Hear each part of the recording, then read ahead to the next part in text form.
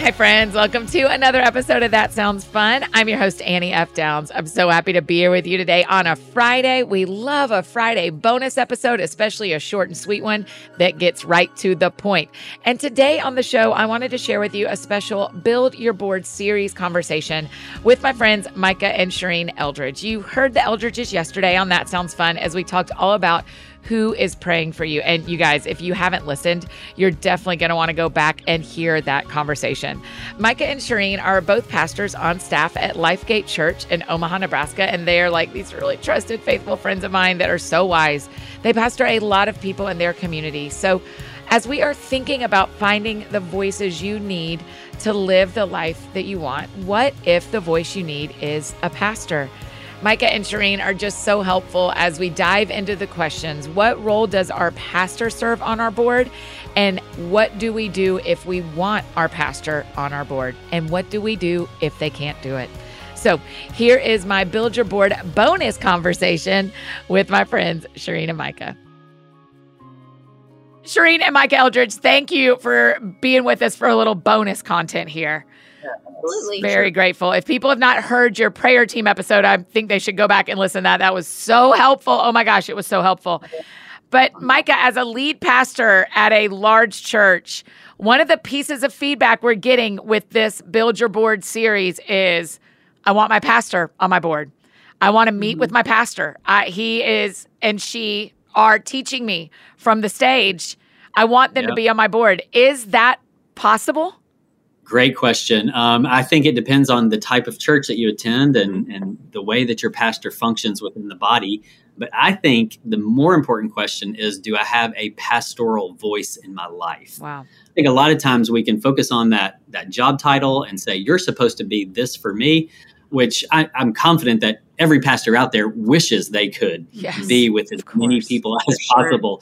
But not only does time not allow, but I actually think it really kind of hinders the way the body can function when, like, we're learning how to lean on one another. We're learning how to gain counsel from one another and insight from one another. And so I think having a pastoral voice in your life who you feel like you can kind of put yourself under their leadership, put yourself under their wisdom, put yourself under their voice in a way, I think as long as you've got that, hopefully you've got that spot filled. Someone who disciples you. Yeah. Someone who disciples you can be that pastoring voice where a pastor who has more than, 100 people in his church probably isn't able to meet with everyone. More than 20 people in his church, he probably can't meet with everybody. Honestly, Totally. Yeah, honestly. So I think that's the key. And that's the beauty of having groups in churches. It's the beauty of having organic relationships, no matter how big your church is. Work to engage the people that are sitting around you or get involved, be a part of what's happening. And I believe that pastoral voice, that discipler will come to the surface.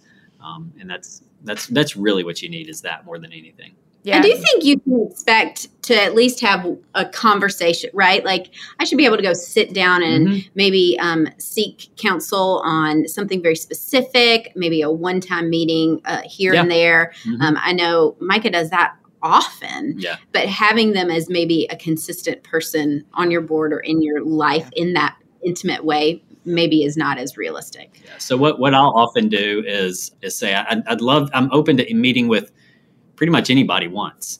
What I can't do is the weekly meetings with everybody, obviously. And so if someone's willing to wait a little while and we can have a meeting, what will often happen is I can build that relationship with them and then help them connect with someone who can be a more consistent personal voice in their life. And I think that helps. Yeah. Shireen, as you're pastoring a lot of women at your church, you're in charge of the women's ministry at the church. There have to be so many women who want to meet with you. And that's the nature of the thing, right? The one they see on the stage, the one who has a face on the website, the one who is called the women's pastor is the one they are going to go to. So talk to the other women leading around you or around the women's pastors about their role between the leader, the women's ministry leader, the women's pastor, and the people attending. Absolutely. Because we are multi-campus, I do have that. I have women's leaders, volunteer leaders at all the other campuses, and they are the ones who they also could be up on the stage preaching and teaching. They care for their women very well. And when we meet together, I always tell them, you are pastoring these women as well. Like this is you are a shepherd in God's house. Yes. And I give them as many opportunities as I can for the women in their lives to see them as their leader as well. So I would tell them, like, you can do the same things. As long as you can love people and ask them good questions and be in their life, that's really what pastoring is. They want wisdom. They want someone to listen. Mm-hmm. They want to feel known and loved. And if we all hopefully can do that if we're following Jesus. Yeah. And so I always remind them, you can do that. You don't have to have the Bible all the way known and understood. And I don't even. Right. So, right. That's not what people are needing when they're coming to you as a pastor. They actually just want love and care and to be known and heard. Micah, talk to the pastors for just a minute as we wrap up of like, how do you say no? And to our friends listening who are going to get no's from their pastors, what do we do? Well, I'm getting a lot of practice in this right now. I'm new to the lead pastor thing. I've been here for 15 years. I just became the lead pastor 3 months ago. And there's something about even just stepping into that role. It's like the faucet turned on, the emails started pouring in, even though I've been here and I know a lot of people. And so I'm kind of I take the approach that in most cases, I'll try to meet with you once, as I mentioned before. And so it's hey, if you're willing to wait a little while, we can do a coffee or a lunch at some point. But then once the ask is, can it be consistent? Or if it's something that I actually don't think I can help them with, the best way to say no, I think, because these are real needs and there's a genuine desire here for help, for feedback, for counsel, for prayer, is to connect them to the right person. So what might be a no for me is a yes for somebody else. Yes. And so I spend a lot of time, you know what, you should actually meet with this person. And that's not to just like push somebody off. It's genuinely like they're going to help you more than I will help. They're going to care for you better. They have more space. And whether it's they're more expertise in this area or whether it's they have more availability to meet with you consistently.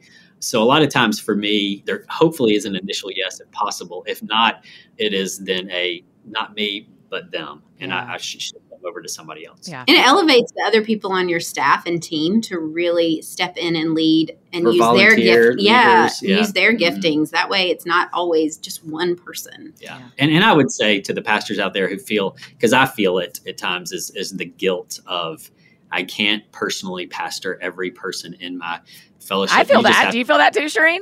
I mean, we all, I think it's the question that you have to remind yourself consistently and in your connection with Jesus, what can only I do?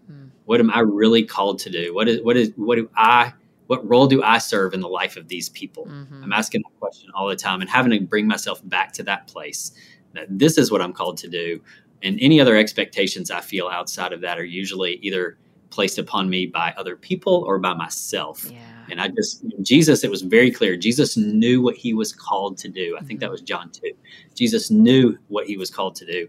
And we have to continue to anchor ourselves in that. Yeah, I also think for people, if they're asking and they get a no, I think you have to have a little bit of grace and understanding of what this person's life, what the pastoral life looks like. And there are probably other people on, especially if you're at a bigger church, on staff that you can reach out to. Yeah. And maybe it's just a no for now in this season because the pastor has a lot going on. But to know that there are always, at least from what I know, on many church staffs, there are so many other great people who can have a lot of the same giftings and wisdom and who can lead, pastor, give you wisdom, counsel you in the same way. And everybody who's gifted on stage is not gifted across a coffee table. True. So you also may have an expectation that you're going to get a sermon at a coffee with a pastor, and that's not their gifting. That's very true. And I think, can I just add to that? I think for a lot of pastors who, if you're preaching regularly, you are that one on stage. Make this clear to the congregation. Like set that expectation. That's good, Micah. And not so much like, hey, I can't be your friend, so be okay with that. Like that usually doesn't go over real well, but more we have an amazing church with an amazing, rich fellowship where there are so many resources, and elevate people on your team. Talk about how great they are. Yeah. Talk about this volunteer. Like, just continue to bring attention to people outside of yourself so that their focus, the ones who are listening, isn't always on you, but it's on the breadth of all these other resources we have in this church and how they can access them. Yeah, that's great. People can watch. I mean, LifeGate socials, you can see that. You can see that you have set up a lot of leaders as leaders you can go to. Pastor Kevin does this so good at Crosspoint. He's not on the podcast. He doesn't teach at college ministry. He's not in children's church. Like, he does what he is called to do, and he elevates everyone else to go, now you go run what you're called to do. And then we kind of know, hey, if you're a college student, you're going to Lad Morgan. You know? Yeah. And even Lad has set up his small group leaders. So it's not always Lad for every that's two churches you can watch that are doing this in a respectable way. So well done, y'all. Thank you. Yes. That's awesome. That's really helpful. So thanks for doing this. Yeah. Okay, y'all, that was so helpful. I'm so thankful for Micah and Shireen speaking into that. We've had many of y'all give us feedback about wondering and thinking about a pastor on your board. So I am so thankful for how they helped us with that conversation. Go follow them on social media. They are linked in the show notes. Thank them for being on the show. And if you haven't listened to the Build Your Board episode, Who is Praying for You? Go back and listen. For a full list of all the additional resources for our Build Your Board series, go to anniefdowns.com/buildyourboard. You can also get the guidebook there. It isn't too late. Jump in and get it, especially before our next week starts. You can take notes there, work through the questions. If you need anything else from me, you know I'm embarrassingly easy to find. Annie F. Downs on Instagram, Twitter, Facebook, New York City, or follow along on the That Sounds Fun Instagram at That Sounds Fun Podcast. I think that's it for me today, friends. Go out or stay home and do something that sounds fun to you, and I'll do the same. Today, what sounds fun to me is getting lunch from a new restaurant that I have not tried yet. So that is my plan today, is to try somewhere I have not tried in my neighborhood, which is pretty easy because I've eaten 2 places. Y'all have a great weekend. We'll see you back here on Monday as we continue our Build Your Board series with an entire week of shows. We're bringing a 30-ish minute show every day next week featuring a different coach who might be the next person you need in your life. And we're kicking things off on Monday talking business coaching with my business partner and manager, Kelly Haywood, and our friend and business coach, Chris Weinberg. We'll see y'all Monday.